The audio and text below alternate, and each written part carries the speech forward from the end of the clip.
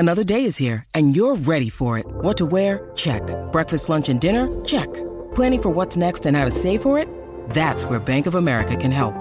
For your financial to-dos, Bank of America has experts ready to help get you closer to your goals. Get started at one of our local financial centers or 24/7 in our mobile banking app. Find a location near you at bankofamerica.com/talktous. What would you like the power to do? Mobile banking requires downloading the app and is only available for select devices. Message and data rates may apply. Bank of America N.A., member FDIC. Hey, super fans, you can join Terry Farrell, the Treksperts in outer space, as we make the trek to the greatest Star Trek locations of all time. All time, everywhere in the known universe, along with a galactic gaggle of Trek and sci-fi celebrities. How much constitutes a gaggle? Well, I don't know. At least 2 or 3. I have never bothered to calculate it. Well, pre-production has already begun, but you can get some great backer rewards and help us get production going this summer by joining us at MakeTheTrek.com today. That's MakeTheTrek.com. And check out everything you can do to support the Treksperts and Terry Farrell as we boldly go to the greatest Trek locations of all time. We may even tell you what God needs with the starship. The Treksperts are back on the road again as We're back, baby. We're back. The Inglorious Live Tour continues in 2024. And we're visiting some great cities near you. So don't miss a chance to get exclusive Treksperts merchandise, autograph posters, and see us moderate conversations with the biggest stars in the Trek universe coming to a galaxy or at least a city near you this year, including Richmond, Virginia, Anaheim, California for WonderCon, Oklahoma City, May 24th through 26th, San Diego, California for Comic-Con with Mark and Ashley, July 24th to 28th. But if Mark and Ashley aren't your cup of tea, well, where are they going to find you, Darren? Well, I'm going to be in Raleigh, North Carolina, July 25th through 28th. Me only. Wow. It's the Trekspert tour. You get Darren all to yourself. Yeah, and then we'll all be reuniting, and it feels so good in San Jose, California, August 16th to the 18th. I do know the way to San Jose. And maybe we'll go up north to look for the nuclear vessels while we're there. Well, and we're bringing it on all home in Columbus, Ohio, December 6th to the 8th. So if you want to know what guests will be joining us and how to get tickets, go to galaxycon.com, comic-con.org, or trekspertsplus.com. You'll be glad you did. We'll see you around the galaxy. Join us next year.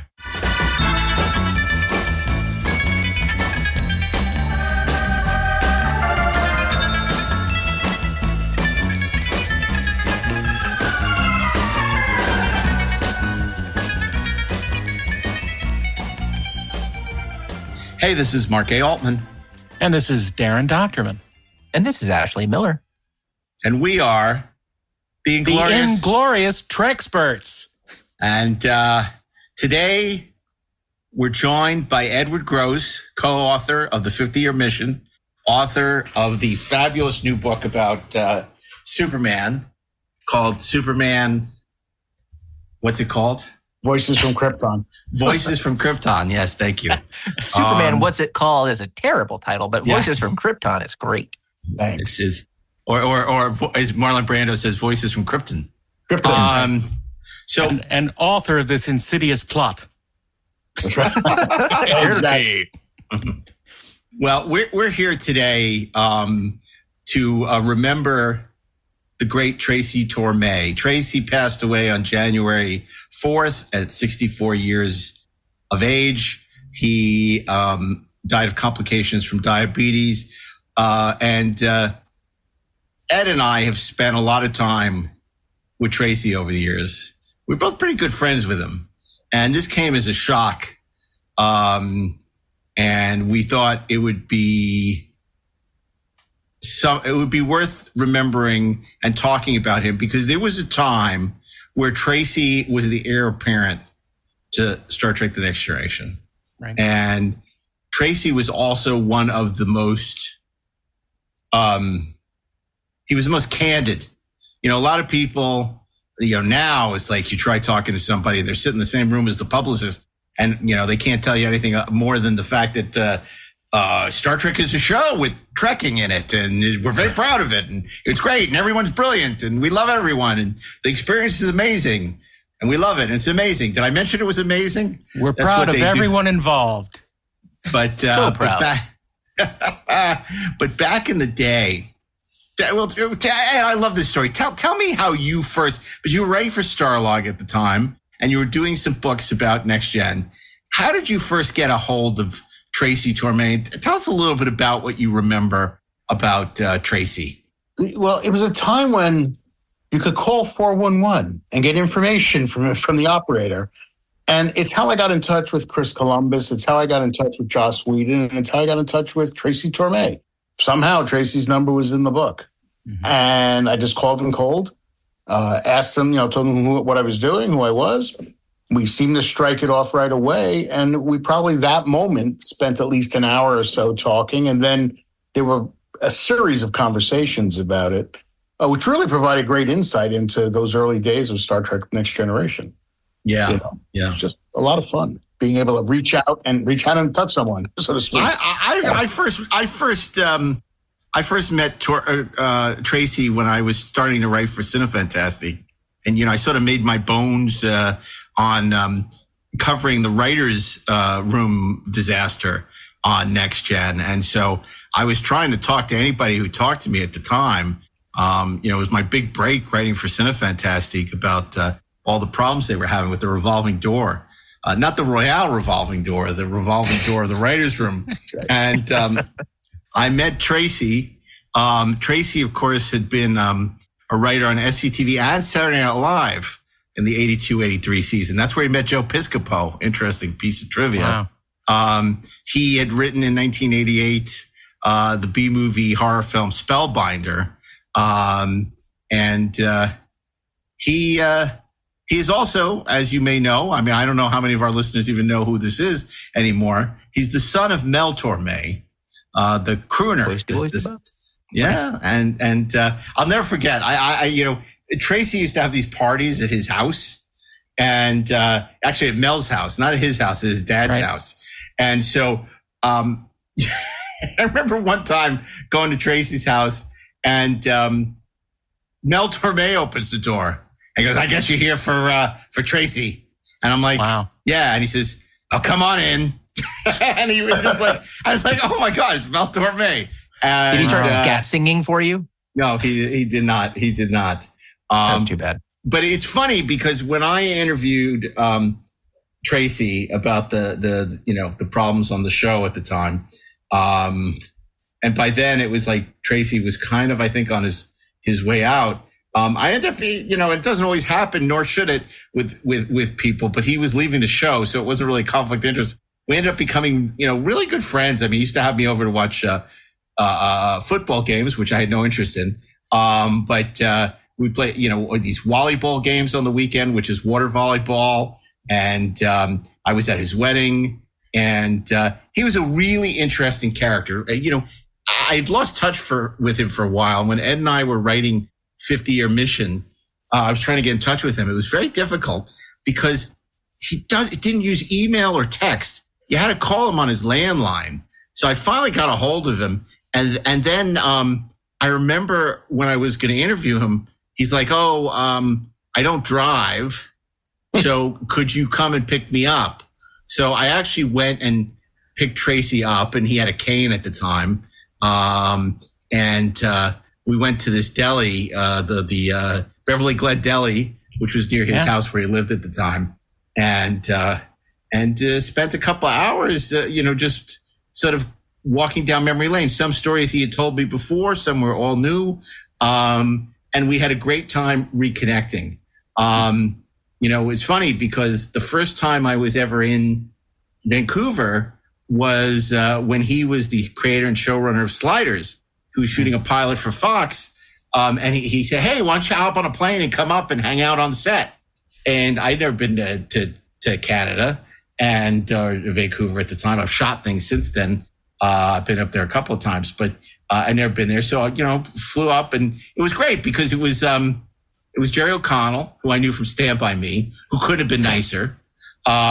It was, John Rhys Davies. It was like, that was so cool. I mean, it was like, oh my God, it's John Rhys Davies. It's like it's Sala from Raiders of the Lost Ark. And then Sabrina Lloyd, who we know our friend Dan Weber had a huge crush on. She's never, And then there was also, oh God, what was his name? The guy who played the band. It was like in Streets of Fire. He had the Willem Dafoe. No, anyway. Michael Pare. What was so interesting, if you remember the premise of Sliders? Yes, it's the show about the little hamburgers. The little hamburgers stack on the plate. The Sliderverse. The Sliderverse. Oh, yeah, John Rhys-Davies runs the kitchen, and Jerry O'Connell is your sir. It's great. Which reminds me, before we go too off track, Ed Gross. Do you remember the White Castle commercials, the Star Trek White Castle commercials on WPIX back in New York back in 74, 75? Oh, wow. I'd be lying if I said yes. I don't. Okay.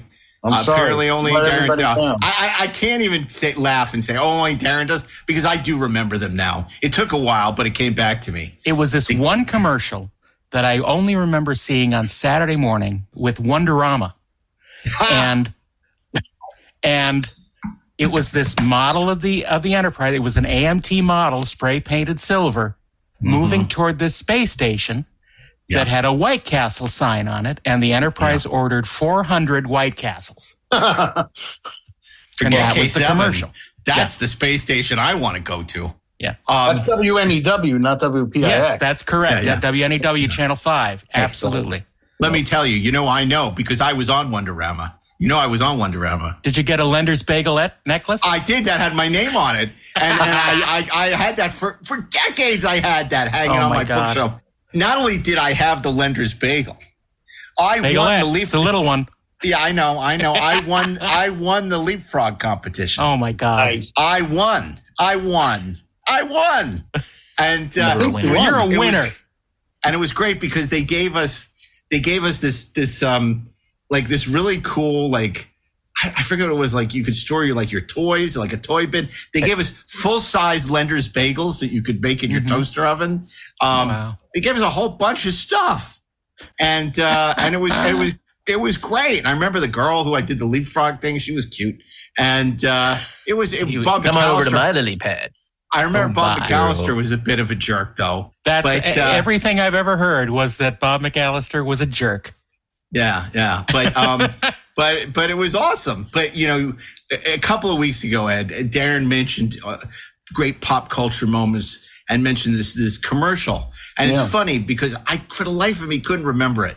And then suddenly it just came to me one day. I'm like, I remember that commercial. And then a couple of our listeners started saying, yeah, I remember. But it hasn't shown up on YouTube. No one has it.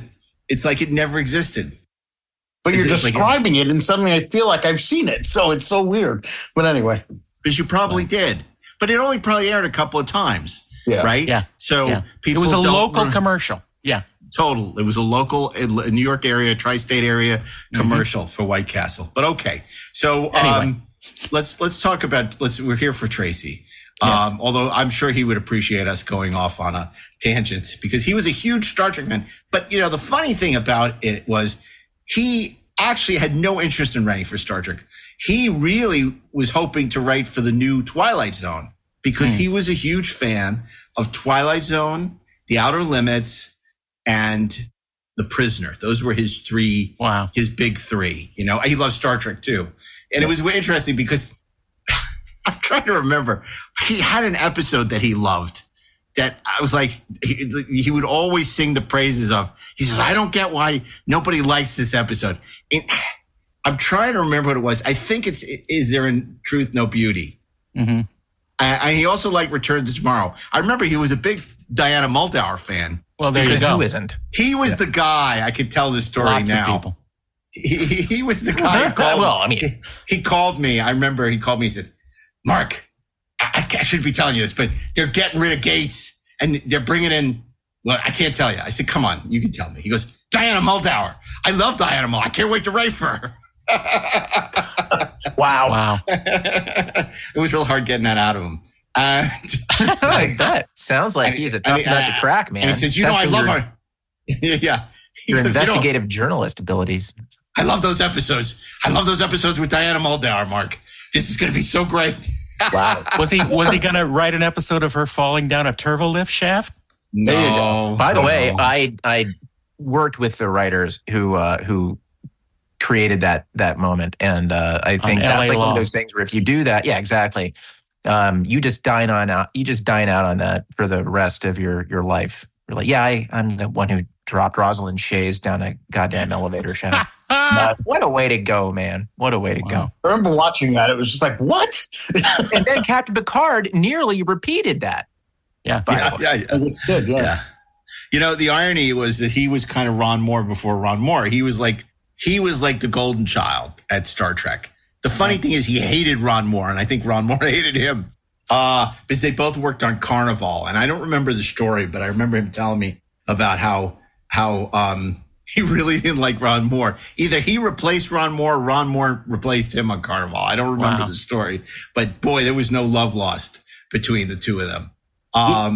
Tracy. The thing about Tracy is if you track Tracy from the beginning of his time on the show to when he left, he came in with such wide-eyed amazement when Roddenberry was taking around the Paramount lot on his golf cart and all these stories, and so excited about it. And you, from the multiple conversations, you listened as the joy got beat out of him, basically. Oh my goodness. Yes. You could hear it every time you talked to him. He was so excited because he got involved with Star Trek when they were, they hadn't started shooting yet. They were building the sets, and he was there.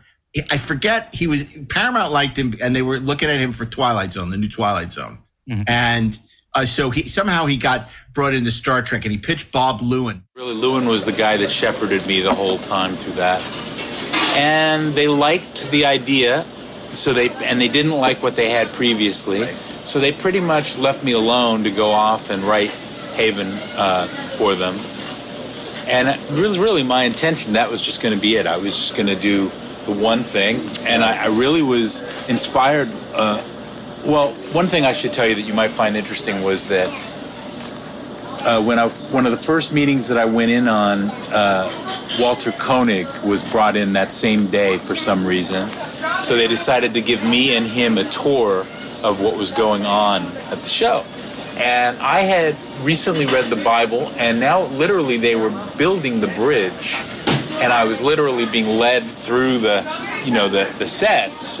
Here's the bridge. They were casting at the time. I remember they made a big decision to sort of flip-flop the Tasha Yar character. Right, it was originally Macha Camacho or something like that. Yeah. That's right. Yeah. And so Koenig and I were led all around and shown everything, and what really made a big impression on me was I had absolutely no desire to get back into television. I was deeply into trying to make movies at the time. That was my thing. And I have to admit, after having read the Bible and then actually being there to see how the show was piece by piece being put together, that was interesting to me. Mm-hmm. That opened a new door for me. I thought, well, you know what? This would be fascinating to create something and then watch it come to life, as opposed to doing a movie. Mm-hmm. And it opened up my mind to possibly one day, getting back in television and doing this again. I think it was that day that they showed me around. Bob Lewin had been a producer on The Paper Chase and St. Elsewhere, and really talented older writer. And he pitched him an addiction story for Star Trek, which Bob really responded to. We found out later why that was, didn't we, Ed?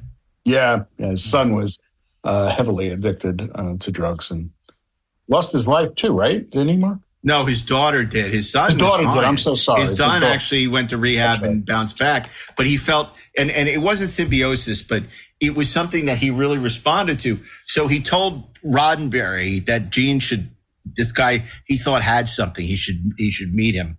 And so Tracy is in Santa Barbara with his fiance, and he gets a call saying, "Oh, Gene's in town. He'd like to meet with you." It's like, when? Today. So he hops in the car and zooms to Paramount. And for those of you who don't know how far Santa Barbara is from Los Angeles, it's 2.5 hours without traffic. It's 2.5 hours with traffic. It's a lot more from Los Angeles. So he meets with Roddenberry. Roddenberry loved him. Really, it was because I was set to do a Twilight Zone, and I'd always wanted to do a Twilight Zone and Outer Limits and Star Trek. I mean, those are in The Prisoner. Those would have been my big four. So I was all set to do a Twilight Zone. I'd met with them. I picked an old episode that I was going to remake, and then it got canceled. And very shortly after that, they approached me and said, they're bringing Star Trek back. And I said, you're kidding, really? And they said, yeah, and they would like to send you a Bible. So I don't know exactly how all that came down, but they sent me a Bible very, very early on. And I read the Bible closely and thought there were, a lot of interesting things in it. So I went in for a meeting with Bob Lewin. And he was such a gentleman. He was such a great guy. I mean, so easy to talk to. And we just really hit it off. He liked me right off the bat. And he said, I had gone in with a story about addiction inside the Federation. And I pitched it to Lewin. He liked it, and he said, would you be willing to come back and tell this to Gene? And I said, sure. So a few weeks later or something, I was in Santa Barbara with my fiance at the time, and I was actually working on something else when word came out, Roddenberry's in town in L.A. He would like to meet with you today. Can you just drive in and meet with him? So I literally left my fiance behind, jumped in my car, drove back down to L.A. and walked in, and there was Gene. And I walked in to meet with Gene, and I remember thinking how tall he was and how sort of intimidating he was. He had a bit of an intimidating air about him. The very first thing that I remember him saying to me, so, what exactly is it that you want to do with my Star Trek? I think that was really like the first thing he said to me.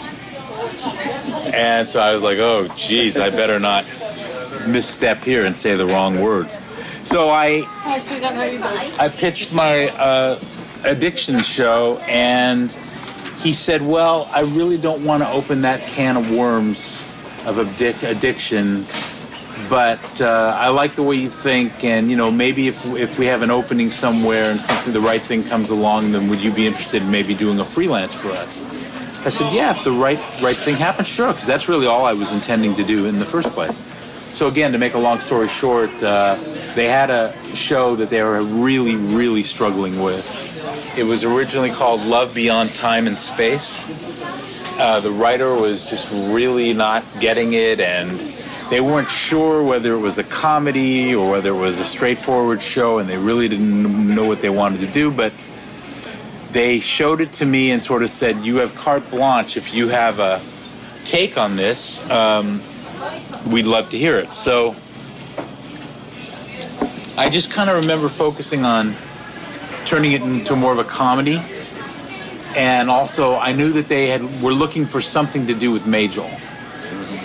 And so I created a Luoxana Troy character for Majel and sort of inserted her into the sort of bare bones of the story that they were working on. And that became Haven, and that ended up being the first one that I did.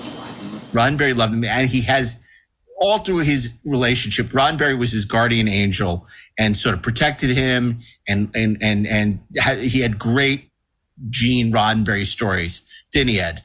Oh my God, yeah. I mean, especially one we shouldn't talk about. Well, no. Oh, we're going to talk about. We'll get there. Oh, we are going to talk about it. Okay. I don't want to get to that story yet. But he would take him around on a golf cart around the studio and just tell him stories about making the original Star Trek. And it's kind of like the Roddenberry we heard about when we interviewed Alan Spencer. He was really warm and nostalgic, and would also warn him about studio executives. And he'd tell Tracy, one day you're going to have your own show, and this is what you need to know. And so it's kind of like Jimmy Doohan in the Ben Stiller show. It kind of is. It really became Scotty. So basically, everyone really liked Tracy. Funny, Tracy wanted to do features at the time. He was a big UFO nut, super UFO nut. And he says the only time Gene Roddenberry ever got mad at him was when he told Gene, was talking about UFOs, and Gene was like, that's nonsense. I can't believe you believe that stuff. And they got into a whole fight about UFOs and extraterrestrials, which is ironic given, Well, because that's what the 9 told Gene to say. That's right. Absolutely. Well, many, many golf cart rides, he would call me and tell me to meet him in his golf cart out in front of the building, and I would go meet him, and he'd be waiting for me in the golf cart. He would be driving, and we'd be driving from one end of the studio to the other, to the shooting stage. And he would take these very long, meandering drives. He would not drive the shortest way possible. He would sort of go the back roads of a lot, waving at people he knew, saying hi to the security guards. And he used these times to talk to me about a number of things. I mean, personal things, professional things, great stories about the old Trek, stories about Shatner, stories about Majel, stories about his ex-wife, his divorces, his relationships with women. Told me he thought that I would be running my own show one day, and there were things that I needed to know and things I needed to know about how to work with the network executives, how sometimes they will give you the stupidest notes in the history of the world, and you have to choose when to nod your head and act like saying, well, that's kind of interesting, and then hope that it never comes up again. And they wanted Spock off of the original show until Gene came up with the idea of a space cigarette that had green smoke, and they loved that. And he decided hoped they would just forget about it, which they did, so he never used it, but he felt that had saved Spock from being eliminated from the show. Just a whole huge number of anecdotes and stories, and sometimes he was very charming, easygoing, friendly. Sometimes he was irascible, short-tempered. I think sometimes he was drinking. Sometimes his health wasn't very good. Very mercurial, very all over the map at that stage, I think largely because of his health. One day he had a very stern, I got a very stern word that he wanted to see me in his office immediately. I went down to his office, and very, same kind of look on his face that he'd had when I first met him, and he said, "What do you plan to do with my Star Trek?" And I knew I was kind of in trouble. And he started the conversation by saying, "Well, friend." And whenever he called you friend, it was like, uh-oh. And he was very, very, very upset that he had heard I was going to be making a movie about Travis Walton.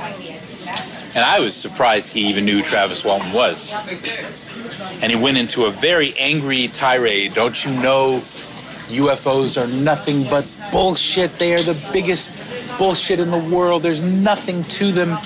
They're never seen by reliable witnesses. They're never seen by astronomers. They're never seen by policemen. They're never seen by pilots.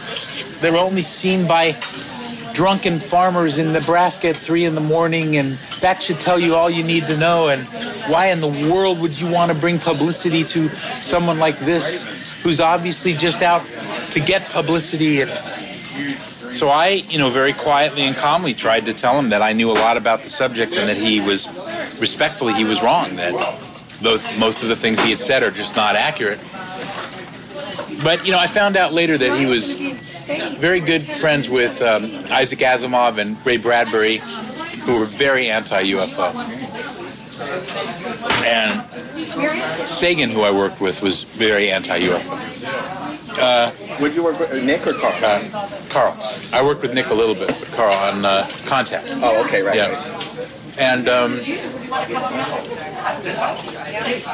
they all said the same things, and they were all equally wrong, which was interesting. I mean, they just didn't really understand the subject, and they led to believe, the fact of the matter is 95% of UFO cases are complete bullshit. It's the 5% that they don't have the slightest explanation for, and they haven't been able to. But most people don't know that. And especially the journalistic world and the scientific world are completely ignorant about the subject. It's really kind of amazing. So anyway, he was very upset about that. It was really interesting. And a lot of Star Trek people that have heard about that story over the year refuse to believe me. They just don't believe that Roddenberry could have been that anti-UFO. But he really was. But I did get very close with him. I was very grateful for all of his advice. It came in very handy for me over the years. It was very similar to Joe Stefano. They both came from very much the same place. They both really hated the process they had to go through where they constantly had to answer to people above them that they felt didn't know half of what they knew about writing. Age-old thing, everybody feels that way. But they both felt very strongly. I don't know if this would be surprising to anybody, but these are things that I remember. Extreme self-confidence in his own thinking process. One of those guys who really believed that when he thought of an idea and was going to add it to someone else's show or something, you know, it was worth its weight in gold. He never lacked for that kind of confidence. Always felt that any things that had sort of gone wrong with the original Trek were all the responsibility of the idiots that were above him.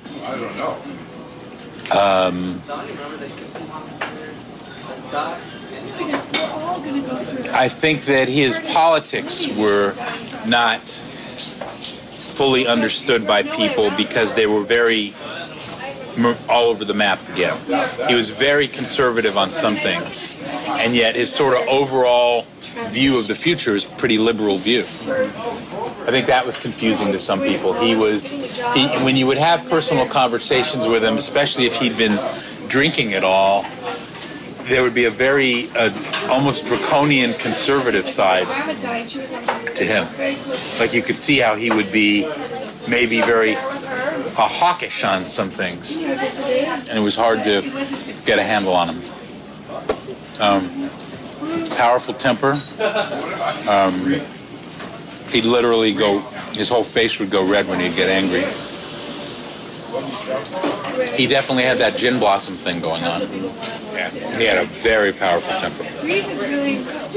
That he showed me that Travis Walton day.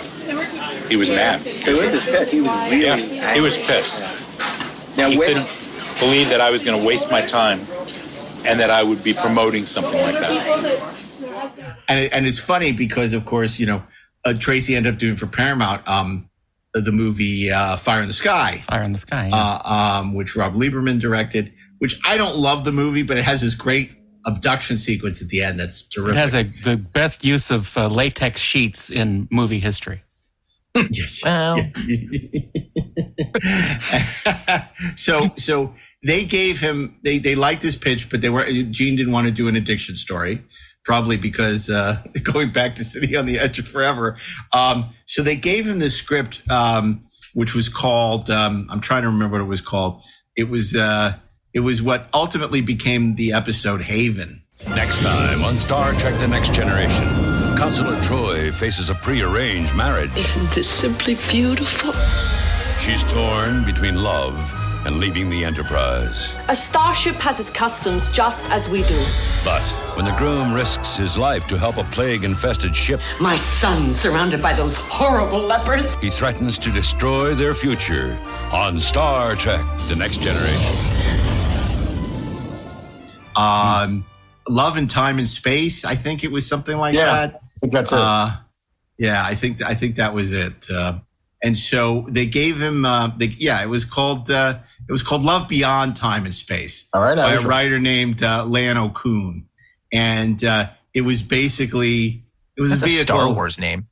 And it was interesting because it was about an arranged marriage, which is something that Marina had actually dealt with in her life, you know, but she's Greek.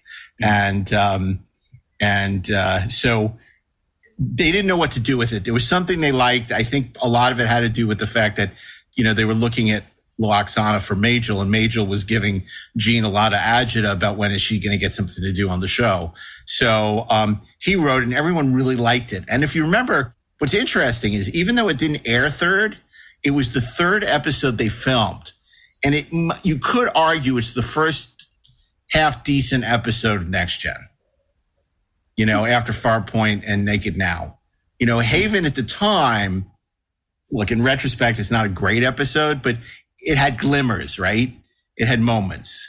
And so based on that, they gave him another script, and they knew they wanted to do a holodeck story, which is when Tracy came up with the idea for The Big Goodbye, which ended up winning them a Peabody Award. Next time on Star Trek The Next Generation. Ready for San Francisco, Mr. Whalen? Captain Picard visits the holodeck for an adventure to the past. Something's gone wrong. Everyone inside could vanish. A mysterious malfunction threatens their journey. This is not a game. Give me the gun. Trapping them in a real-life murder mystery. Shall I kill him? No. Kill the woman. On Star Trek The Next Generation. I thought that was that. I thought it was over. And then they came back to me. I was kind of surprised and asked me if I would do a second one. And I'd been interested from the Bible about the holodeck. And I'd realized that they really hadn't done anything with that yet. And I thought that was really a great, very rich idea.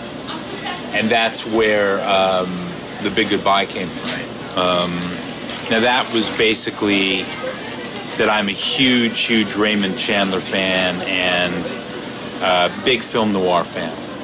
And I thought it would really be fun to do a very classic film noir Raymond Chandler type of story. And of course, The Big Goodbye is a combination of The Big Sleep and The Long Goodbye. Well, and Maltese Falcon too. Well, there's a lot of that in it, but the title was from those two things. Sure. Yeah, but you're right. There was a lot of Maltese Falcon in the story, and that was a very, very magical script for me. For the main reason was it was very easy to write. It went through very few changes. It was messed with almost not at all by anybody. They left it alone. They won a Peabody Award. Yeah, and that was really big news because you don't get nominated for a Peabody and then go in and see if you have a chance to win. Literally, I remember Susan Sackett calling me one morning in my office saying, "Oh my God, I have the most incredible news for you. Your show just won a Peabody Award. It's the only one in science fiction history," or something like that. Right. And it was just absolutely out of nowhere. Yeah. I mean, I still to this day, I'm grateful for it, but I have no idea why it happened. And then Gene and Majel and Rick Berman and I. And it seems like there was somebody... Oh, and the director, Joseph Scanlon, who I also worked with on Sliders down the road. We all flew to New York and spent the weekend in New York and I was given the award, had to wear a tuxedo and all that stuff. So it was considered a big deal at the time because especially, I remember the show was really struggling at the time. It was actually not getting a lot of great response for a lot of reasons, and a lot of word had gotten around about a lot of the turmoil on the show. And it was a big shot in the arm for the show to get the Peabody Award. It sort of seemed to justify the Next Generation. So that was a really wonderful thing. And the next, I can think of very, very few scripts that I've ever worked on that were so easy to do and so left alone. I mean, there were almost no changes made to it. Very few things in it that I was not happy with. I remember the depiction of the alien race called the Harada. Right.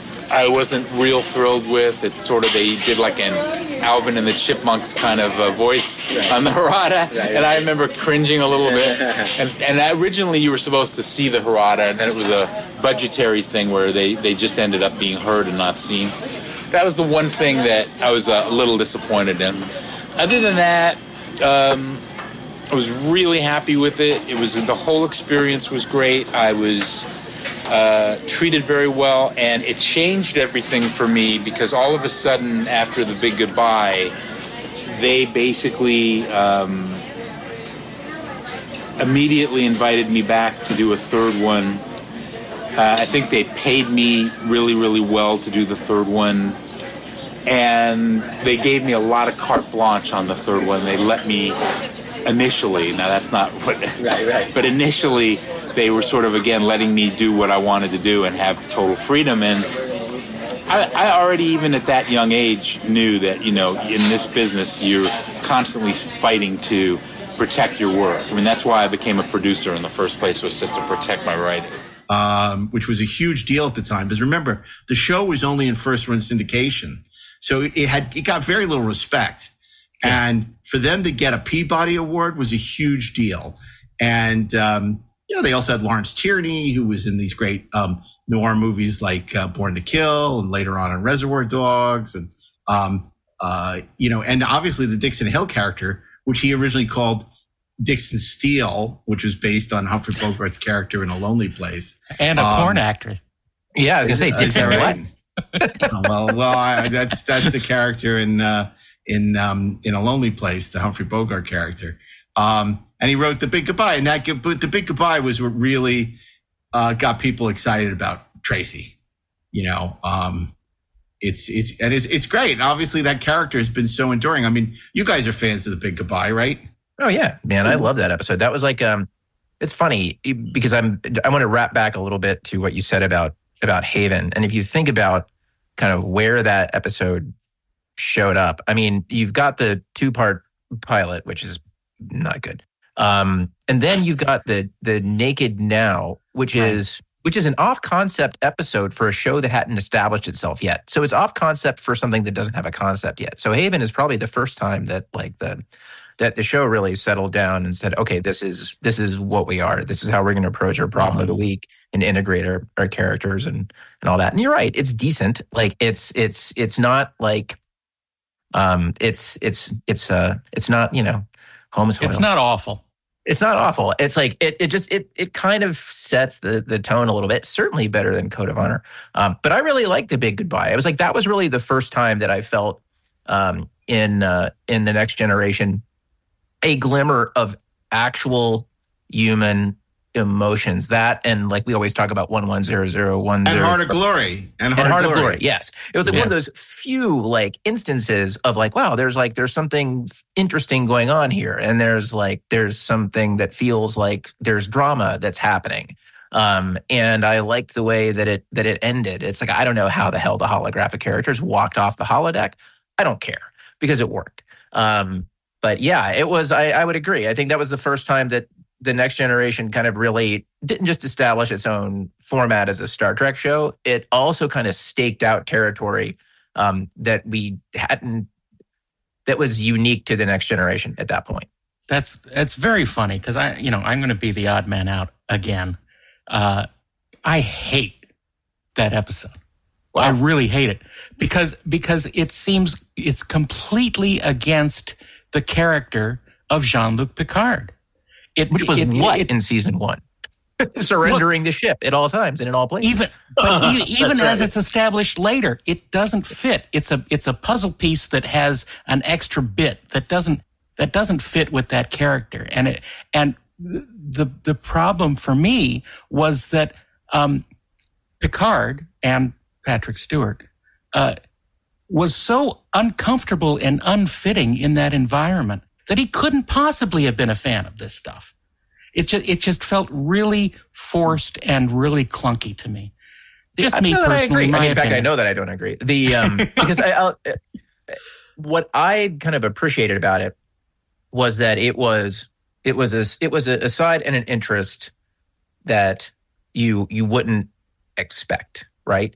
That and people are like that. People people surprise you. People they show us colors that we haven't seen before. And I think it colored in something very interesting for him, that was where his head went, right? It wasn't like the obvious, which would have been Sherlock Holmes. No, admittedly, when they went down the Sherlock Holmes route, they got Moriarty out of it, which was really a miracle of casting more than it was a miracle of writing. Yep. But I liked that this was the kind of story that appealed to him, that it wasn't, oh, we have this British actor, so let's kind of do something that's sort of exactly what you would expect. Okay, cool. I dig. I grooved. I'm glad you did. I'm sorry. No, I just said I'm glad you enjoyed it. I wish I could have shared that. You guys mentioned some of the other episodes too of the season, like Code of Honor and things like that. But Big Goodbye for me was like a sigh of relief. Like we're not just ripping off the original Star Trek. That the characterizations, the storylines, everything else just felt so much like repeats of everything we'd seen already. This, at least to me, felt fresh. This felt like, okay. You didn't feel like it was echoes of a piece of the action? I mean, there's echoes of it, sure. It didn't. But not to the point where I feel like you know, like Q, although Q became its own thing, is ripoff of Trilene and all these other things were just like, oh my God, we've seen this already, and we've been watching reruns of it for decades. Mm-hmm. It felt like even if there were echoes of certain things, it nonetheless wasn't feeling like a ripoff of what had come before. Like we have no fresh ideas, so we're just going to put a new coat of paint on this old one. Right, because the thing that made that different was this, right? So let's go to a piece of the action. That is 100% very much one of those episodes where the crew goes to a world where society looks like something from our society. We saw that again and again and again. That's not what The Big Goodbye is. The Big Goodbye, they don't even understand that our characters, that our heroes are part of something else. It's not about that clash of culture. That's not what it is.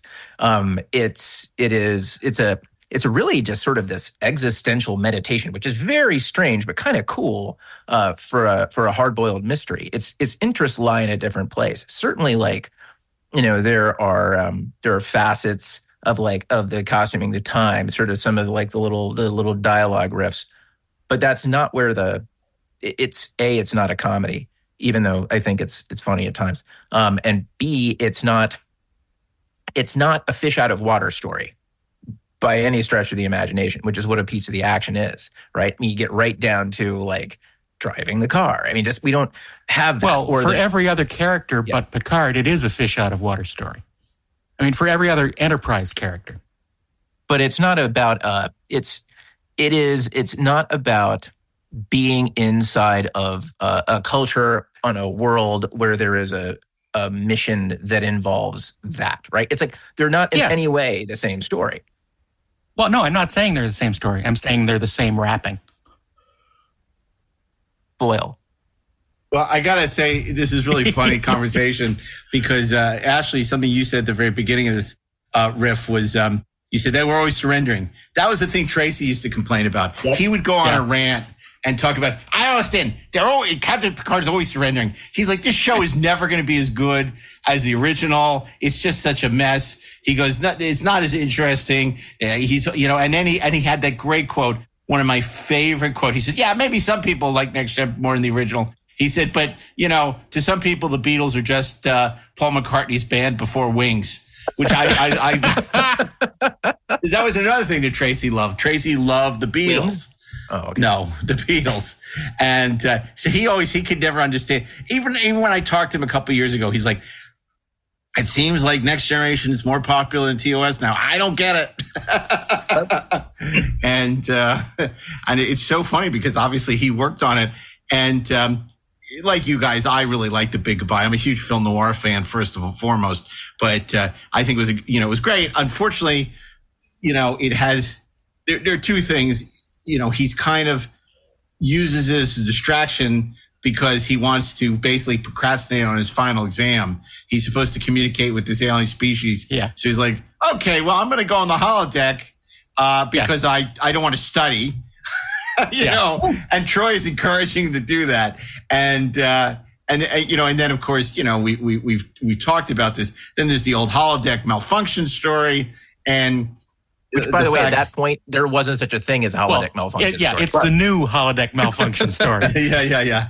That's right. And then, and Wesley, of course, is a vital, and he hated that, he said at that point, he thought, I thought Wesley was going to be off the show before they changed doctors. He said, if they said who's going to be leaving the show, I thought it was going to be Wesley. He said, I didn't think. Imagine if they'd recast Diana Muldaur as Wesley. Yeah. There you go. Now, see. And it's interesting because at the time, Haven was directed by Richard Compton, who directed the Babylon 5 pilot. He also directed the Sliders pilot. And he did several episodes of Sliders. So, Tracy was already, meeting the people that would become part of his TV family as he went on and did, other shows and other projects. So he did The Big Goodbye, was very well received. He had a lot of goodwill because, from the studio, from Gene, from everybody, because, and they barely touched the script, which was not common at the time. Gene was rewriting everything, as was Gene's lawyer. So everything was getting rewritten. A Big Goodbye was barely touched. So, basically he did one more script at the third season, which is one of the more controversial scripts. I love it. Whatever its flaws are. And of course, I'm talking about Conspiracy. Next time on an all-new episode of Star Trek The Next Generation. Don't trust anyone. Remember that, Jean-Luc. Sabotage strikes the highest ranks of the Starfleet Command. Break-in security. Emergency. And threatens the future of the entire Federation. What is that? But do evil parasites hold the key to this deadly conspiracy? He'll be one of us soon. Find out on Star Trek The Next Generation. Tonight at 7 on KPTV 12. Conspiracy is such a unique episode, even to this day, in the history of Star Trek. How did it happen? Well, that was no accident. That was no accident, Mark. I'm glad that you noticed that. Okay, here's what it was. I felt that the biggest weakness of the show was that everybody liked everybody too much. Everybody got along all the time. I thought it was very in need of some kind of conflict. One of my main arguments for that was that even the Klingon is a big lovable teddy bear. I mean, he's just like everybody's favorite guy. And I thought the Klingon could have been a way of really creating conflict. So I had fairly recently seen the movie 7 Days in May. Rod Serling's script, I believe. And I decided to do... So I decided to do sort of a Star Trek version of 7 Days in May. And I wanted it to be controversial. I wanted it to have an unhappy ending. I wanted it to have kind of a disturbing ending. I wanted it to be maybe left a little open-ended, where maybe it's not everything isn't all tied together at the end. And do a real conspiratorial show inside the makings of Star Trek. I thought that would be really different. And when I was like 18, I had seen a double feature, 3 Days of the Condor and The Parallax View together, right? Which to this day remain two of my all-time favorite movies. And I thought, well, why not do that kind of a show on Star Trek? Wouldn't that be kind of interesting? So I wrote a detailed treatment, and somewhere during this time period, the show had reached such a crisis place. It was either in danger of shutting down for a few days because there was no one running the ship, or it actually did shut down for a few days. And I remember it cost a lot of money. And there was a big question of who is going to really take the reins and sort of take over. And it sort of turned out that out of a sort of what seemed to me at the time like a, how do I say this? The lesser of all evils became Maurice Hurley. And very surprisingly, he went from the guy that couldn't complete the one script he was working on to being the king of the hill. And I was happy. I liked him. I thought that was great. So first sign that anything was up was that one day he came into my office after I had submitted Conspiracy, and he said, I got to tell you, this is not Star Trek. It's just not Star Trek. He said, I don't know what it is you want to be writing with this, but it just doesn't work. It's not this show. It's some other show. I don't know what show it is, but I'm just letting you know now we're not doing this episode. And so you've got another episode to do. Start again, and we don't have a lot of time. So do you have anything as like a backup? I said, well, no, I've really been zeroing in on doing this. And I was surprised. And he said, well, you've got to come up with something else because we're not doing this. So it was maybe later that same day that I walk into the elevator and there's Maury. He's got kind of a strange look on his face. Well, what can I say? I've been overruled. And I thought, oh, okay. He goes, everybody else loves this thing. I don't get it. Everybody else loves it. So we're gonna do it. So go back and continue it. And he seemed not happy at all and seemed very uncomfortable. And it was probably from that moment on that my relationship with him was never the same. Now, then Bob Justman wrote a memo that he circulated amongst everybody saying that my first drafts of my stuff is much better than anybody else's final drafts. And that rubbed a lot of people the wrong way. And I remember when I read... You have a lot of friends. When I read that, I thought, uh-oh. Yeah. It's not good that already people know that Gene supposedly likes me, and so now I thought, thanks, Bob. And now Hurley's been overruled on my... Yeah.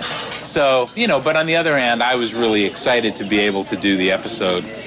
And what was funny was once the production staff got into reading the script as I developed the script, they got excited at doing more and more out there things in it. Like I had something in there about, one of the ways you knew the aliens had taken someone over was they were eating worms or something. And they came to me one day all excited and talked about a way they could do it, and then the worms would be moving and they'd still be moving when they put them in their mouth. So they actually really got into all that kind of stuff, and they got into the darker aspects of it. Finally started to really appeal to everybody. When we did it, that was the talk, that this was going to be a recurring thing, and that's why the ending is so open-ended. Right. So I was always surprised they didn't do it, although I hear that on some other form of Star Trek they did bring back the worms, or they did bring back the parasites or something. Not in the actual show, not in the shows. No, I was told they did. So now what was really surprising to me was how much controversy the show actually did engender, because I thought it was mildly controversial. Different type of ending, darker tone. It's the exploding head, I think. Exploding head, people eating worms, and then the fact that, again, the good guys didn't necessarily win at the end, and opening a bit of a can of worms of, the idea of something within the holiness of the Federation being questioned and all that. So I was expecting a little bit of that, but there was a lot of feedback. And I remember in the LA Times, there were several letters to the editors about that episode, and people were either saying, great, this is exactly what I wish Next Generation had been doing from the beginning, kudos, and other people were very offended. I actually read a letter from a woman to the LA Times who was horrified that she couldn't watch the show with her family anymore because of all of these darker overtones, and she was... it was terrible. And I actually wrote her and tried to explain why I did it, because I actually felt kind of bad. She acted like her kids were traumatized or something. And so it was, I did not think it was nearly as much of a controversy as a lot of other people did. And I think over the years it probably faded away and it wasn't considered a big deal. But when it did first come out, it actually did stir things up a lot, which was my intention. Now, Conspiracy it started with his idea to do 7 days in May in the Federation. And what's interesting is his original pitch didn't involve the parasites. Right. It was just, there's a conspiracy in Starfleet. Right. Which ultimately became exactly the Deep Space Nine episode later on. But they said, no, it got to be an external thing. So they came up with the idea of the invasion of the body snatchers.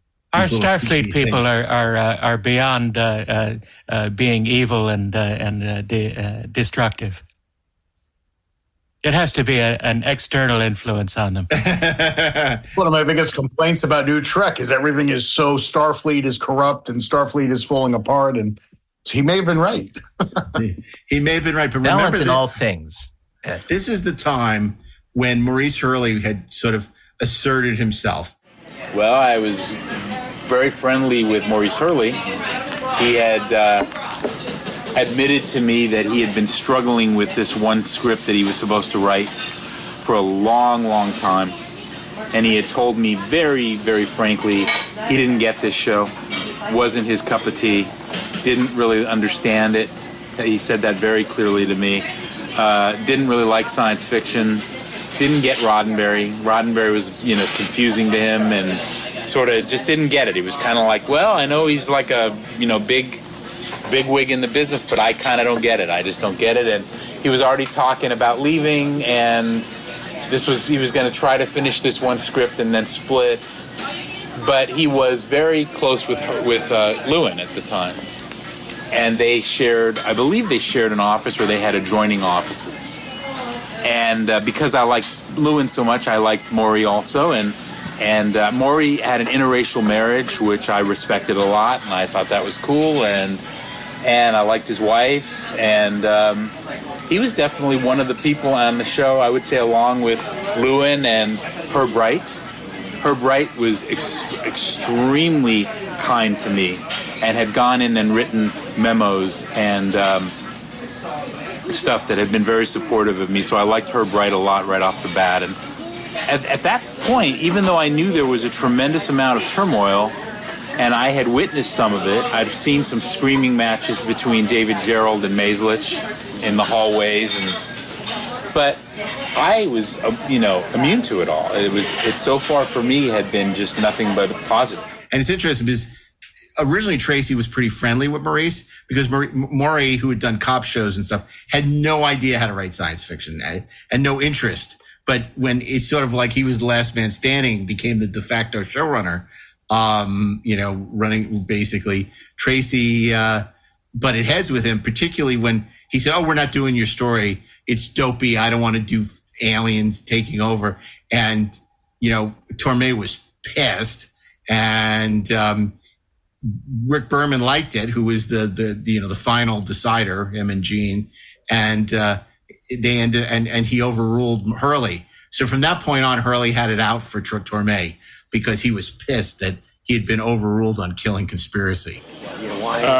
There were various people that, for brief periods of time, I think were being thought about by the people at the very top as potential showrunners.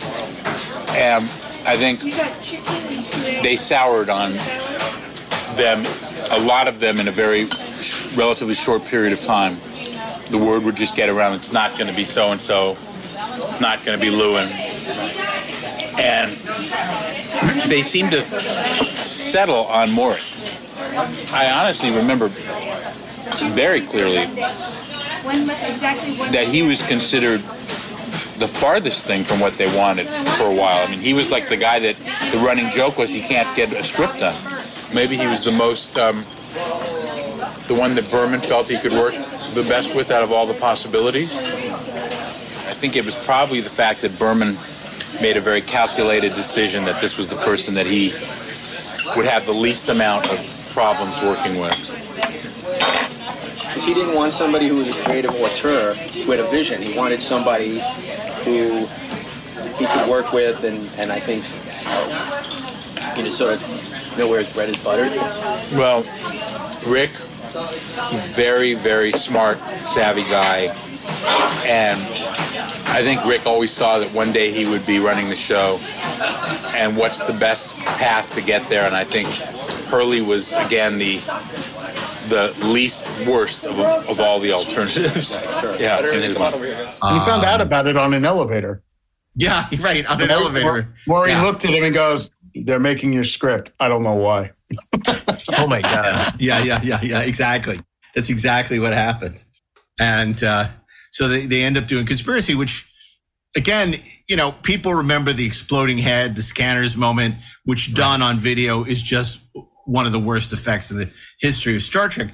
But I love, especially that first act or two, where like something is really off and they don't know what it is, and they're meeting in, what happened with Una Karaplides. Strange caves. In strange caves. But even that strange cave is spooky, and the way it's lit is spooky. And then that crazy guy with the head. I mean, come on. He's awesome. By the way, I want to stand up for the scanners moment. Now, look. Yeah, I mean, as like the way that the effect was realized wasn't great. But what I loved about it was I loved the ambition of it, man. Like Star Trek had never even attempted anything like that before. And it was not screwing around, man. It was almost, what they call in football a statement game, right? It doesn't even matter if like you win the damn game. It's like you went out there, like you punched the other team in the face and like phasering that thing and just utterly destroying it. It's like we come in peace, shoot to kill, shoot to kill, shoot to kill. And just zapping that, whatever the hell it was fantastic. And at the end of that episode, when it was just that they sent that signal out into space, and it was just the starfield getting closer. It's like the end of V. Yep. Holy awesome. I just kind of leaned into the TV until my head hit the screen. And I always wanted to see that followed up. In some ways, it kind of was. I think like there's no room for that anymore because of the Dominion. I mean, they've kind of covered the, people being because taken over, Homefront and Paradise Lost were basically the sequel to this that you always wanted, but not, It's basically the same beats. And done big better. surprise, I liked it. Yeah. So there. Yeah. So there. I liked it. Mikey likes it. Mikey likes it. He likes it. Easy. Give it to Darren. He'll watch anything. But I just think it's so creepy at the beginning. And so, and they don't know what's going on. There's some kind of weird conspiracy in Starfleet. And, Twyla Scott. I know. I love that scene. Michael Berryman as the alien captain, and it's good. It's just dude. good Is he stuff the dude there. from The Hills Have Eyes? Yes. Yeah. It just took so much for them to stray from what they were doing on the show. So whenever they did an episode like this, or Q-Who, or whatever it might be, it was so startling and so powerful because it was so different from everything else they were doing. Yeah. Well, I mean, that's the thing. All of Tracy's stuff, because season one, they weren't pushing the envelope. There were a lot of warmed over, Star Trek rip-offs of the original series. Like Home Soil was The Devil in the Dark done badly, and a lot of these episodes were very redolent of things that had been done before. All of Tracy's were different. Haven, at least he was trying to do like a comedy and a romance, and then The Big Goodbye was noir, and then Conspiracy was a conspiracy thriller. It's like, that's interesting. But Star Trek wasn't that elastic at the time. They were kind of doing the same thing every week. Right. So that was, it was pretty cool. And, there were only, we talked about, we did a nice episode on the first season. There's 11001, there's Heart of Glory. There's, there are a couple of good episodes which don't get the credit they deserve because it's fashionable to say, season 1 and 2 were just awful. It didn't get good till season 3, which it's like saying, season 3 of the original Star Trek is just awful, right? Yes. It's not as good. Not entirely, yes. But exactly. So he didn't want to come back. He wasn't going to come back. And it was extraordinary. And you'll appreciate this. They made a really crazy deal. I think it was with William Morris. And they were desperate to hold on to writers because they had fired so many people. And so they made a deal where he didn't have to be in the room. He didn't even have to come to work half the time. He could sort of work on his own, and they would just he'd pitch something and he'd get to write almost like a freelance model, and then, drop it off, and he could come and go as he wanted to, which was crazy. He was a consulting producer. He was kind of a consulting producer before. That was a really common thing, and people really resented it, because why doesn't Tracy have to be here? Why is Tracy not here? It's like, well, because Tracy gets to do what Tracy wants to do. But, a lot of people had been saying that, you're going to inherit the show from Gene because Gene likes you so much. So Hurley kind of cut his legs off. And what you see is the 3 episodes in the second season are not nearly as good. The best of them is The Schizoid Man. And that is a direct reference to Tracy's favorite show, The Prisoner. Yeah. Yep. Next time on Star Trek, The Next Generation. There are 2 disparate personalities within Lieutenant Commander Data. Data is invaded by the soul of a dead scientist. I will never have to face death again. Are you hurting me? That turns him into an alien Jekyll and Hyde. Data is dead. Who's next? And triggers a violent assault on Star Trek, The Next Generation. And I've got to be honest, I don't think I did a particularly good job on it. It never kind of developed into what I was hoping for. And the main reason that I wanted to do The Schizoid Man was I really had come to have a great respect for Brent by this point and had not really done anything that had focused fully on Brent. So I really wanted to do a Brent episode. That was really what was my motivation. And I thought, one of the strong things about the Data character is, again, his exploration of how human is he, how human isn't he, and, how much of an android is he, how much is he sort of becoming like Pinocchio, is he starting to develop into something else? And that was kind of where the original concept came from. And I wrote a pretty mediocre script. Again, of course, I say that the script been left alone, and had it developed in the normal, respectful way that it's supposed to, I think I could have made it a good script by the time it was done. Because the script itself wasn't that great, and then because Maury started his meddling there, and at this point he was, I think, kind of testing how much he could meddle and get away with. And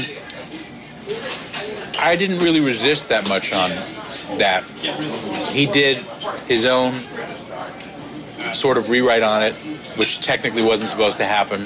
I was so caught up in Fire in the Sky at the time that I wasn't fully involved in, and it wasn't a script that you were passionate about to begin with. At the end, I wasn't. Right. I was maybe at the beginning, but not at the end. So I thought it was a mediocre show. I think it has some funny moments in it. I think there's a couple of moments in it that are funny that make me laugh that I like.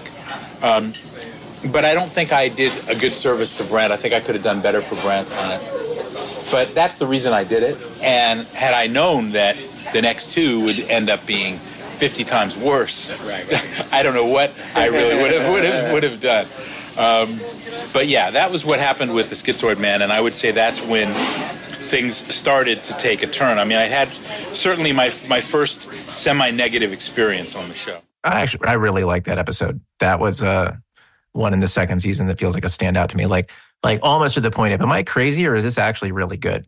And it was. It was different. And I think the thing that was fascinating about Next Gen is that, especially very early on, when the show was just kind of trying to be Star Trek, it wasn't very good. But when it showed its dark side, it was better. It was more interesting. It was like maybe it was just because it was different, but there was more stuff for the characters to do. Mm-hmm. And what I loved about The Schizoid Man was that it felt like a monster movie. Mm-hmm. It had that kind of, that edge to it. And edge was not something you got a lot of on the Next Generation. Oh God. You got a lot of vanilla on the Next Generation. I thought it was really, it's funny because now we've seen so many Brent-centric episodes, but they didn't know how to use Brent at the time. I mean, he'd been in data lore, but, Tracy had really set out to do an episode which would give Brent something to play. So when, W. Morgan Shepard's scientist sort of possesses Data, it's a possession story. So Brent could do something else. He has that great line to know he gives the eulogy. To love him was to know him, was to love him, and play this egotistical scientist. And that stuff is really priceless. It's really fun. It's a pretty good episode. And he said it was the least rewritten of the 3 episodes he would do that season.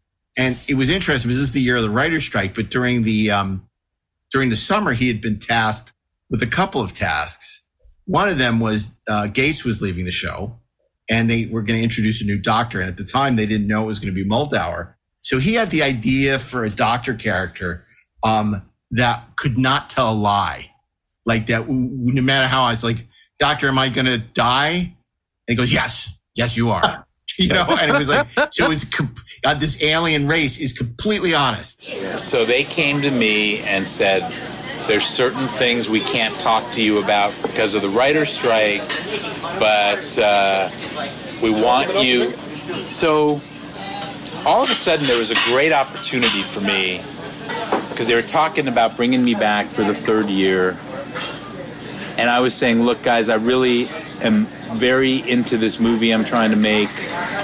So I don't think I would want to come back for the 3rd year. And I certainly would not want to be on the staff, really. But let me think about it. And if I would have a chance to actually impact the show in ways other than just doing a script or whatever, then it might interest me. So the 2 things that started to happen between those 2 seasons were I started to work on a new character to replace the Doctor, who I'd heard was leaving, I think. Right. So I thought of this alien Doctor who comes from a planet where the ultimate devotion is to 100% truth 100% of the time. And the idea of even if you were treating a patient and find out they were terminal, you would just tell them, you're terminal, you're going to die soon, and that's the way they live. And I thought that would, again, be a way to create some conflict on the show. So that character would be, that would sort of be the hook of the character is a race that's 100% devoted to truth 100% of the time. Thank you. You got it. And I worked on that for a while. So why they would be a doctor, I have no idea. So he pitched this character of the doctor, the honest doctor, and that didn't go anywhere. So they actually gave him. They had hoped to bring back Leonard Nimoy, and they were going to do a sequel to Sitting on the Edge of Forever. You remember that pitch, Ed? Oh yeah. The other thing that happened that was very exciting was they came to me and said, "We think we can get Leonard to do the opening episode of the second season, and we want you to write it. Will you come up with something that would be really cool for him?" So I cooked up a sequel to City on the Edge of Forever, and I called it Return to Forever, and I worked out a way where the Spock from the classic Spock and the Spock from the Next Generation would actually both end up together at the same time by using the portal. Mm-hmm. And they would both be on the episode together, etc. And that was kind of the twist to it. Right. So I was very excited about that and got going on it and was off to a very fast start and was really looking forward to showing everybody this. And then word got back to me, the deal with Leonard fell out. He's not going to be doing it. So I was very, very crestfallen because I really, really thought that would have been a really interesting show. So then the strike ended up ending. They were going to go back to what was now the most forbidden place in the galaxy, which was that time portal. And they were going to have to actually violate the rules about non-interference with it or non-whatever with it.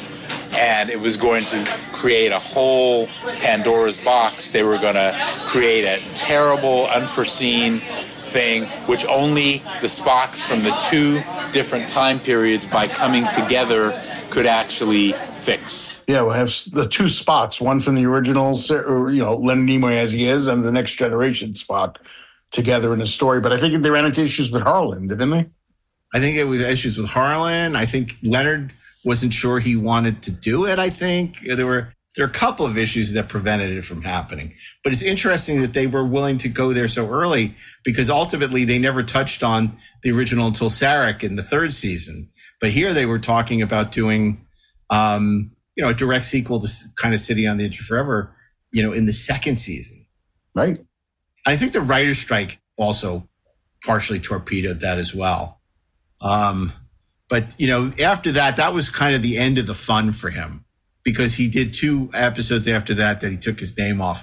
It's not unlike, Gene Coon, sort of dumping these scripts, third season, taking his name off of, Spock's Brain, Lee Cronin, taking his name off of Spectre of the Gun.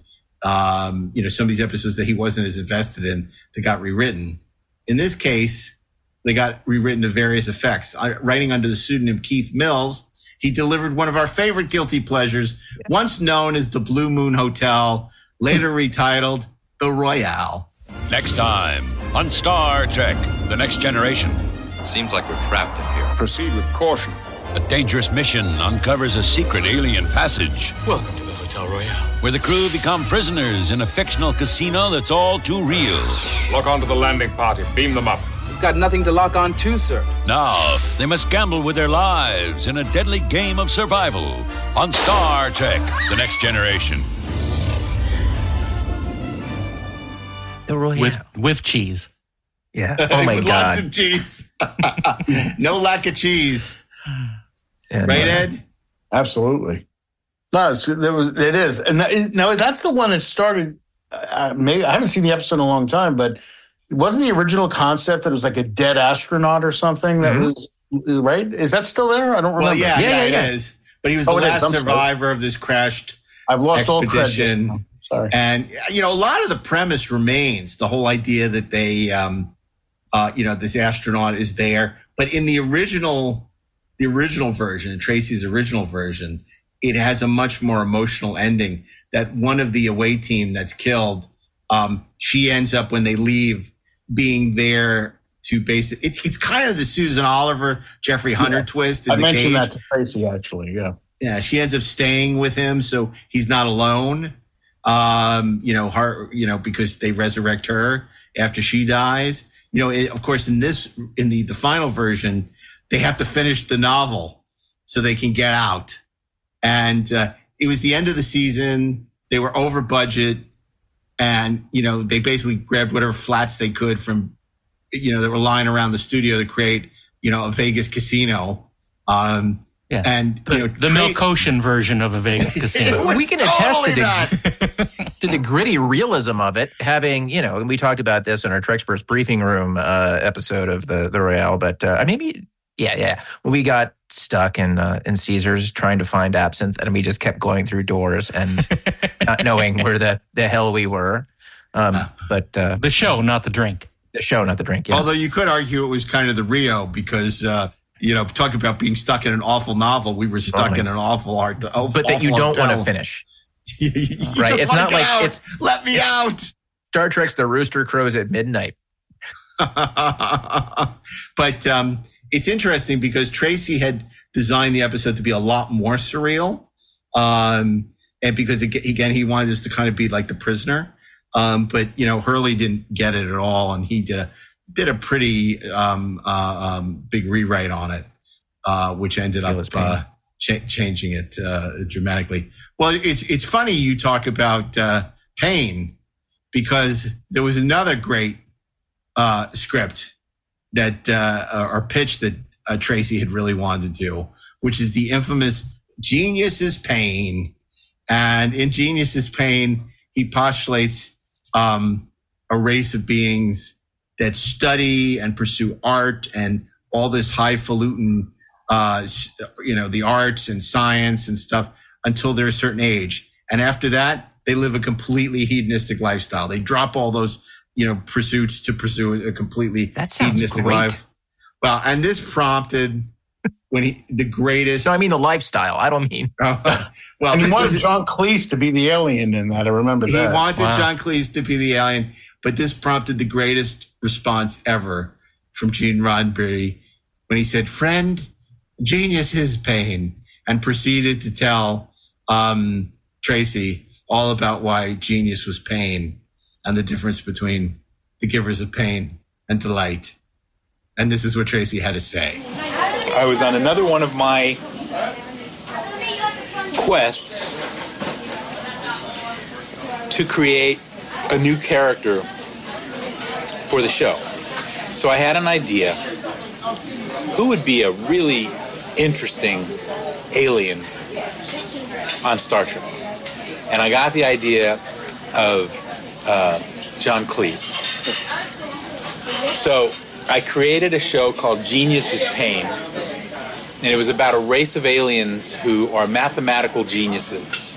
They spend like the first 20 or 30 years of their lives devoted totally to mathematics, the mathematics of space travel, anything like that. And they're off the charts geniuses. They can do things with that engineers can do like nobody else can, the whole race. But once they turn like 30, they have a philosophy that all of life should be devoted to bohemian pursuits. So they are completely bohemians from 30 on. And they're the type that if you invite them to your house and they feel like spray painting a four-letter word on the wall of your nursery, they're going to do it because to suppress it would be against their nature or whatever. So I was writing this thing called Genius is Pain, with the main character absolutely 1,000,000% written for John Cleese. The Enterprise runs into an emergency, and they end up having to transport a group of these people somewhere because of their scientific knowledge, but they end up turning the Enterprise into a complete zoo at the same time, and that was the idea behind it. So I wrote the outline, and I submitted it, and I would say it was probably about 5 pages long. And one day I'm sitting in my office, and Roddenberry calls me, and he sounded lit. He sounded like he was not all there. And he started with the, "Hello, friend." And he went into this long, rambling speech. I love the title of your outline, Genius is Pain. Genius is pain. Because let me tell you something, genius is pain. You're absolutely right, it is pain. He goes, but in fact, all of life is basically divided into two things, pleasure and pain. All of life is pleasure and pain, okay? So he said, the pain of, and then he started to list things that he found painful. And he started, and he went on and on and on, okay? And I was literally, every now and then, just going, The pain of dealing with network executives, the pain of going through divorce, the pain of seeing your children's faces when you have to tell them you don't love their mother anymore, the pain of spending, 18 straight hours writing a perfect scene and then having somebody say it has to be changed for some fucking stupid reason. So he's going on and on. I would really give anything to have a tape recording of it because it was really one for the ages. He just went on, and I was wondering, when and where is this going to come to an end? Right. It's a lot of pain. So he finally comes up for air and says, well, and as for pleasure, my idea of pleasure is waves and waves and waves of cum exploding out of me. That's what he said, huh? And I absolutely was so shock, and he had said it in that sort of Irish voice. That this is absolutely true. I covered the phone as hard as I could. I stuck my head as far out the window of my office as I could, and uncontrollably started laughing like I couldn't believe what I had heard. And it was like said to me by like a leprechaun. That's what it sounded like. So now I'm terrified to come back to the phone, that he's going to have heard my reaction, and my relationship with him is going to be destroyed for all time. So I very warily sneak myself back onto the phone, and he's in the middle of talking about more things that bring him pleasure that I had completely missed. Yeah, that's some story. That is one of the great, one of the classic Robin Bird stories of all time. He looked like a leprechaun. It sounded like a leprechaun. Tracy, they're trying to steal me Lucky Charms, Tracy. Genius is paying, friend. Which is that story. He loved to tell that story. And he told it really well. Of course, his final script, which is interesting that this was his swan song, was a sequel to The Big Goodbye and to Haven. And to Haven. It was called Manhunt. It's an absolutely dreadful episode.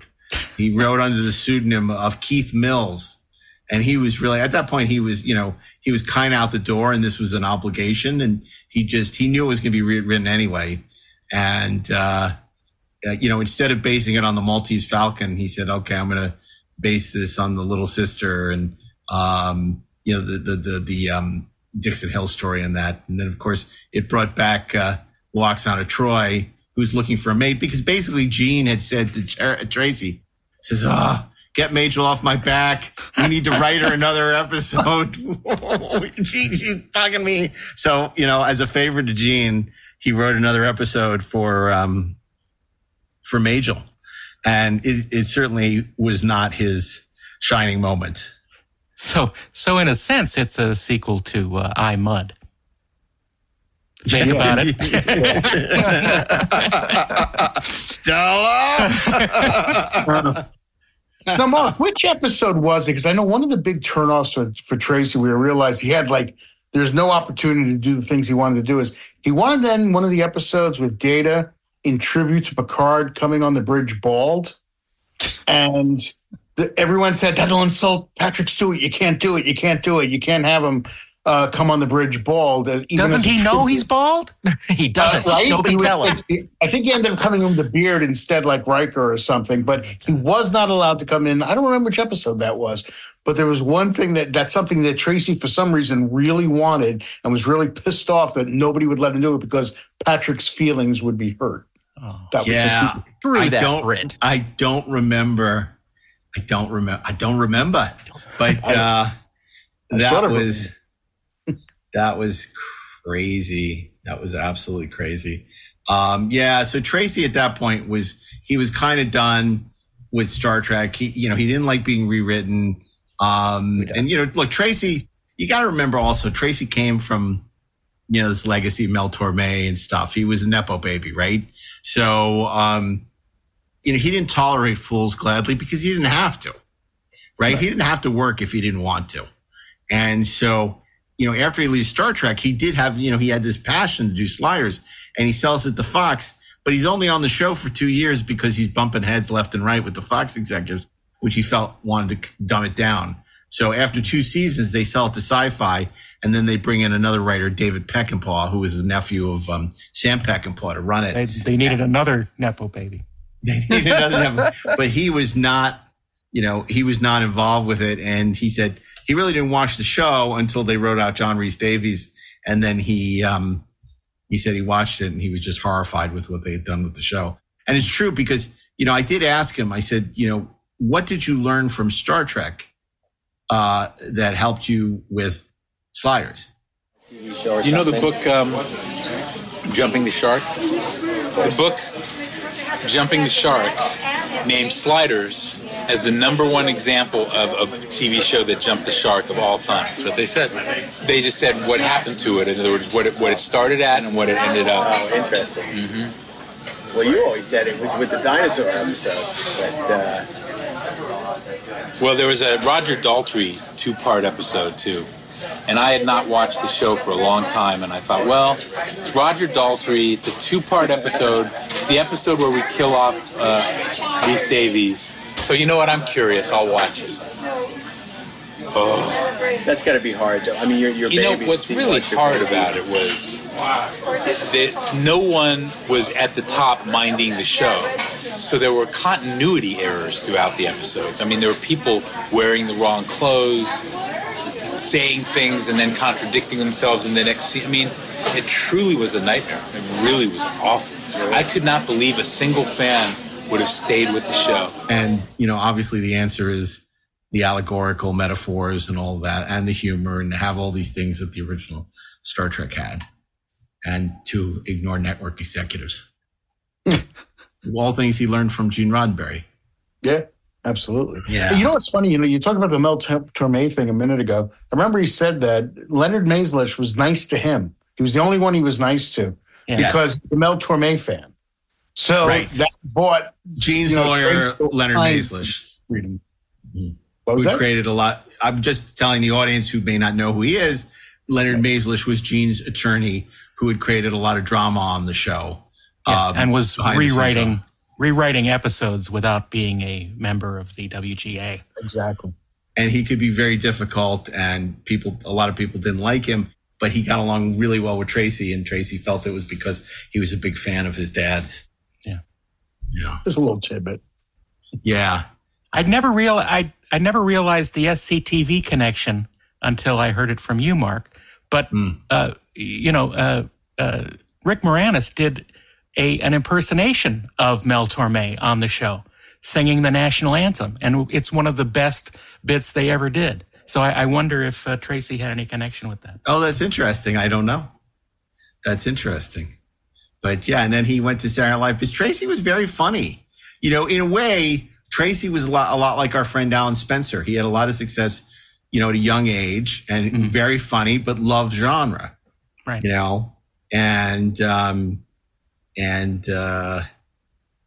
But at the end of the day, I think, when he was done with Star Trek and he had his experience with Sliders, he also had written an early draft of I Am Legend when it was going to be Arnold Schwarzenegger. So he gets a credit on I Am Legend with Will Smith, but he wasn't really involved at that point. But it was, he was a huge Richard Matheson fan. I remember he was very excited about doing I Am Legend. So he'd done a lot of features, that weren't getting made. And but after Sliders, he kind of went radio silent,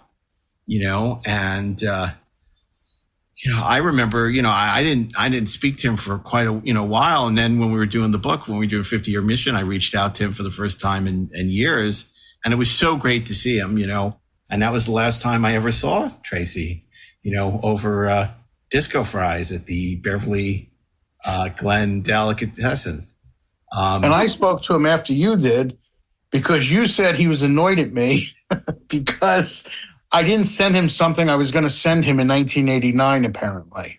Yeah. And this is 2014 we're talking about. Yeah, sure. So I get on the phone I just remember getting on the phone with Tracy, and I'm like, hey, how are you? And he's reading very friendly. I said, I understand you're upset with me. I said, Tracy, what did I not send you? He goes, I can't remember now, but I know it was something. And that was it. That was so, okay. That traveled from 1989 to 2014, but okay. Wow. Well, because you had spent some time with him when you came out to L.A., I remember, back in the 80s, late 80s, early 90s. I did. I came out I think during the strike or right before the strike, one or the other. I was doing research what I thought was going to be a next generation, making of the Next Generation book, because Herb Wright had sort of befriended me and was giving me all sorts of... Who's another writer on... Right, sorry, yeah. And Tracy, it's kind of vague. It was 88, so it's a long time ago. But I remember going to his apartment, and I remember calling him to say, what time should I be there? And I got his voicemail. His voicemail ended with the phrase, let's not forget, let's lick Bush in 88. And I thought that was very subversive and funny back then. And of course, I was young. What can I tell you? So, well, and then you went to dinner with Herb Wright and Tracy. Yeah, that was not Tracy, but it was. I went to dinner with Herb Wright and his wife, and then another writer is named Steve D'Souza, which you guys may, you guys, but the audience may or may not know. Has written a lot of big action movies, and his wife. As I told Mark recently, at the time, I had this huge crush on Beverly D'Angelo. And we went to this restaurant, and she's sitting right across from me while we're having dinner. Very difficult meal to eat when you're sitting there staring at Beverly D'Angelo, and people are wondering, what are you looking at? Nothing. So anyway, but yeah, it was interesting though, going out with them. And Herb was another guy like Tracy who was pretty outspoken and forthcoming about really what went on behind the scenes. The two of them were very illuminating, I think. Herb was interesting because Herb was a guy who was on the show early. Then he left, but then he came back. That he'd been there under Hurley, but then he came back under Pillar, which was weird. And he was crazy, but he got along with like people like Ron and some of the younger writers. He didn't stay long the second time, right? He didn't stay long, no. Oh, that was another thing that Tracy would talk about, which I love that story.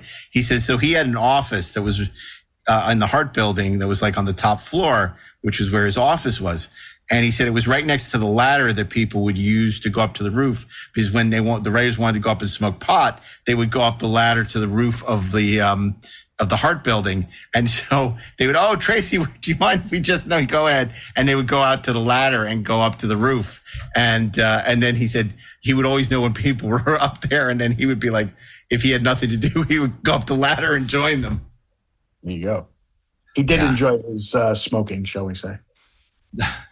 Yeah. But he threw great parties. I got to tell you, I remember on Coldwater Canyon, that's where Mel's house was. And I went to a bunch of parties at his house, and they weren't as good as Gene's parties, but they were pretty good parties. Yeah, the house was half the size of the Rodberries, but it was a good place. It means it was freaking enormous. But like Tracy was one of us. He was a guy who loved genre, who didn't take it too seriously, who was just fun to be around and smart. And, it's just so sad, because when you hear, it's always sad to hear these, anyone involved in the Star Trek legacy passing away.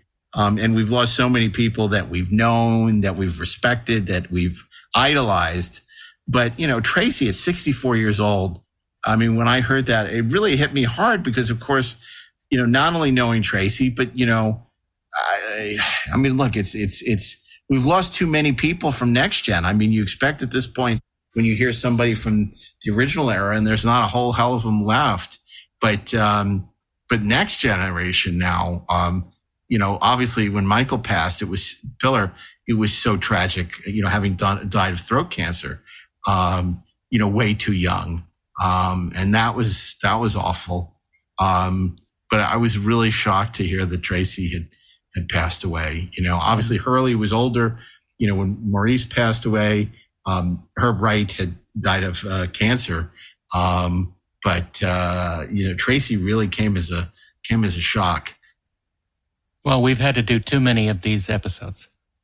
We have, and I'm not glad. I don't know how you would say glad, but I was happy to see that the Academy honored Manny Cotto during the in memoriam section of the Emmys last night, when the Emmys aired.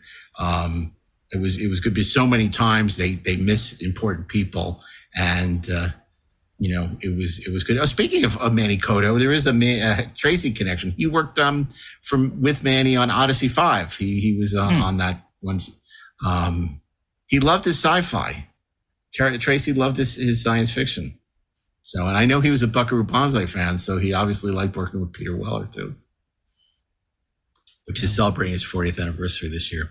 But I'm really, to the extent that I can be glad, I'm really happy that we have the chance to sort of do a deeper dive on these people, whether it's Manny or when we did our Dorothy Fontana episode, now in the case of Tracy, because these are people who aren't necessarily, household household names. But at the same time, even among the Star Trek community, I don't know how well a lot of these people are known. They know the actors when Nichelle passes away, or when when an actor passes away, but they don't necessarily know the writers and the artists who make the show. Tracy, although it was for a short time, he was the future of Star Trek, and it wasn't to be. That was a rough 2 years. There was a lot of drama, and obviously that's something that Ed and I covered extensively in Volume 2 of our oral history, the 50-year mission. I'm just saying, if people, would you like to know more? This is not a plug. I'm not like shamelessly plugging our book in the middle of a eulogy. I'm saying that if you want to understand the context of all this and you want to know more, then the book is out there. I'll tell you what this reminds me of, what you're kind of saying about Tracy and kind of and that period. I'll never forget this. This was in actually, I think one of your articles in Cinefantastique in talking to Nick Meyer, and I think it was looking at Star Trek VI. And Nick had a quote. I'm paraphrasing this. I can't remember exactly, but he was talking about carrying the ball, like being on a football team. And you don't always get it all the way down the field, but you fucking carry it. Mm-hmm. And I feel like Tracy was one of those guys who, when the ball needed to be carried down the field, they, didn't get it all the way down there. I mean, because it's just the first 2 seasons were what they were, but he carried the goddamn ball, right? Yeah. Because he was one of those guys that they looked to who carried the ball.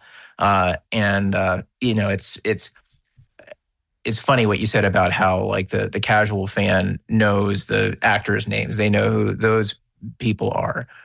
And yes, they're important, right? But I think it's good that when something like this happens, it's good to take a moment to remind fans that all of this stuff that they love springs from a place. It springs from particular imaginations. And, I think obviously it's always better when we can celebrate those imaginations with people when they can be a part of this show with us.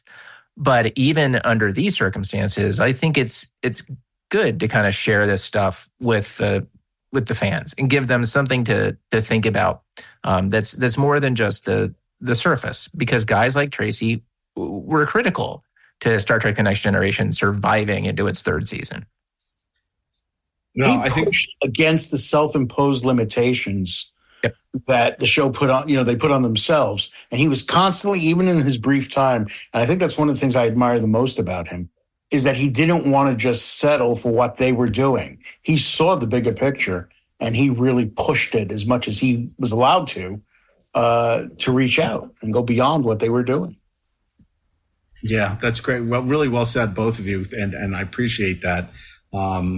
I had wanted to reach out to Tracy for this very show recently, and I was having a really difficult time tracking him down. Again, I said he doesn't use email, he didn't use text, and the number I had for him had changed, and obviously, it came as such a shock to see he had passed away. And if anything, I would say, and it left me in a place where I wish I had reached out to him sooner. I wish I had tried harder to find him. I wish I had stayed in touch. And, that's the truth of anyone that you care about in your life. Don't wait till it's too late. If it's somebody you're thinking about, you haven't talked to in a while, make the effort to give them a call or send an email or reach out, because you may not have the chance to do it later. And I'm really sad that I didn't have the chance to see Tracy in the last couple of years, because he was a good guy, and he was a valuable part of the Star Trek legacy, and more importantly, he was a decent person. We didn't even talk about, he was very active with pet rescue, helping animals and pets, and using his inheritance and his success for good causes. And his his, I don't have it here, but I do know that, people asked if you want to make a donation in his memory. It was for a pet cause. And let me see if I can look that up, because I do, before we bring this episode to a close, and I probably should have done this earlier. Let me see. That sound you hear is the searching on the computer interwebs. Yeah. Okay. Let's see. After this musical interlude, Mark will return with the name. Did Mel Torme do a version of The Girl from Ipanema? I'm sure he did. I think he might have. She closed the show. Look that up now. Hang on a second. Yeah, right. Yeah. Here, it says Tracy Torme was a dedicated animal activist as well as an expert on football and baseball, especially when it came to his favorite team, the Angels. In addition to his brothers and sisters, survivors include his second wife, Robin, his other siblings, Steve and Melissa, and stepbrother, Kurt. Donations in his memory can be made to the Gentle Barn Sanctuary or any animal charity. So that's the Gentle Barn. If you want to make a donation in memory of... That's up here by me, actually. Tracy. Oh, is it? Yeah. Yeah. So anyway, I'm really, look, when we get to do these episodes, things like this, I think it's meaningful. I'm really glad that we could spotlight Tracy's contributions to Star Trek and beyond, obviously. And I appreciate everyone joining us. And hopefully we don't have to do many more of these shows anytime soon. Amen. Yeah. Ed Gross, thank you for joining us. Thank you for making me part of it. I do appreciate it. If you're a fan of Ed Gross, and who isn't? He is truly America's sweetheart. His book, Voices from Krypton, is out now from Nacelle Books. He is also a prolific writer, and his books include The Oral Histories, The 50-Year Mission, Oral History of Star Trek, as well as the more recent books, They Should Have Killed His Dog, Complete History of John Wick and Gun Fu. And you can read his latest on the interwebs, where he covers pop culture beat for a variety of outlets. And of course, you know all of us. We're the Trexperts, and we'll be back next week with an all new episode. If you want to subscribe to our sister podcast, Deck 78, please visit TrexpertsPlus.com. And we hope you'll be joining us at one of the many live events we'll be attending this year at GalaxyCon and San Diego Comic-Con. And it wouldn't be the same without you, except for a few of you that I can't stand. I really hope don't show up. But see, but you're listening anyway, so that's what matters. So when you give my eulogy, he was a bastard, but he thanked people a lot. Yeah. Anyway, and we should say our condolences, of course, to Tracy's family and friends. Of course, he had a lot of good friends. And they were good volleyball players, I can tell you that. And they knew a lot more about football than I did. That's why I don't think I ever got invited to Bill Shatner for football. Showed no interest, none whatsoever. Yes, that's the reason. So anyway, I want to thank you guys. And we'll be back next Thursday with an all new episode. And you can share your own thoughts about Tracy and his episodes at Inglorious Trek, Inglorious Trexperts, on all your favorite social channels, and even your least favorite social channels. We're on all of them, sad to say. So join us next week on behalf of Ashley Edward Miller, Karen Doctorman, myself, Mark A. Altman. Keep on trekking, ingloriously, of course. Walk like a dragon, breathe smoke and flame.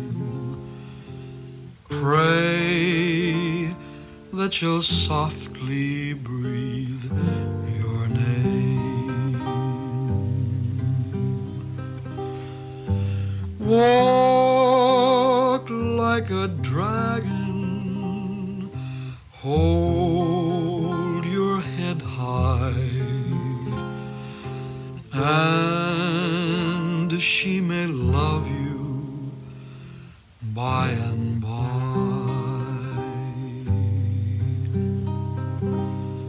Spring like a tiger,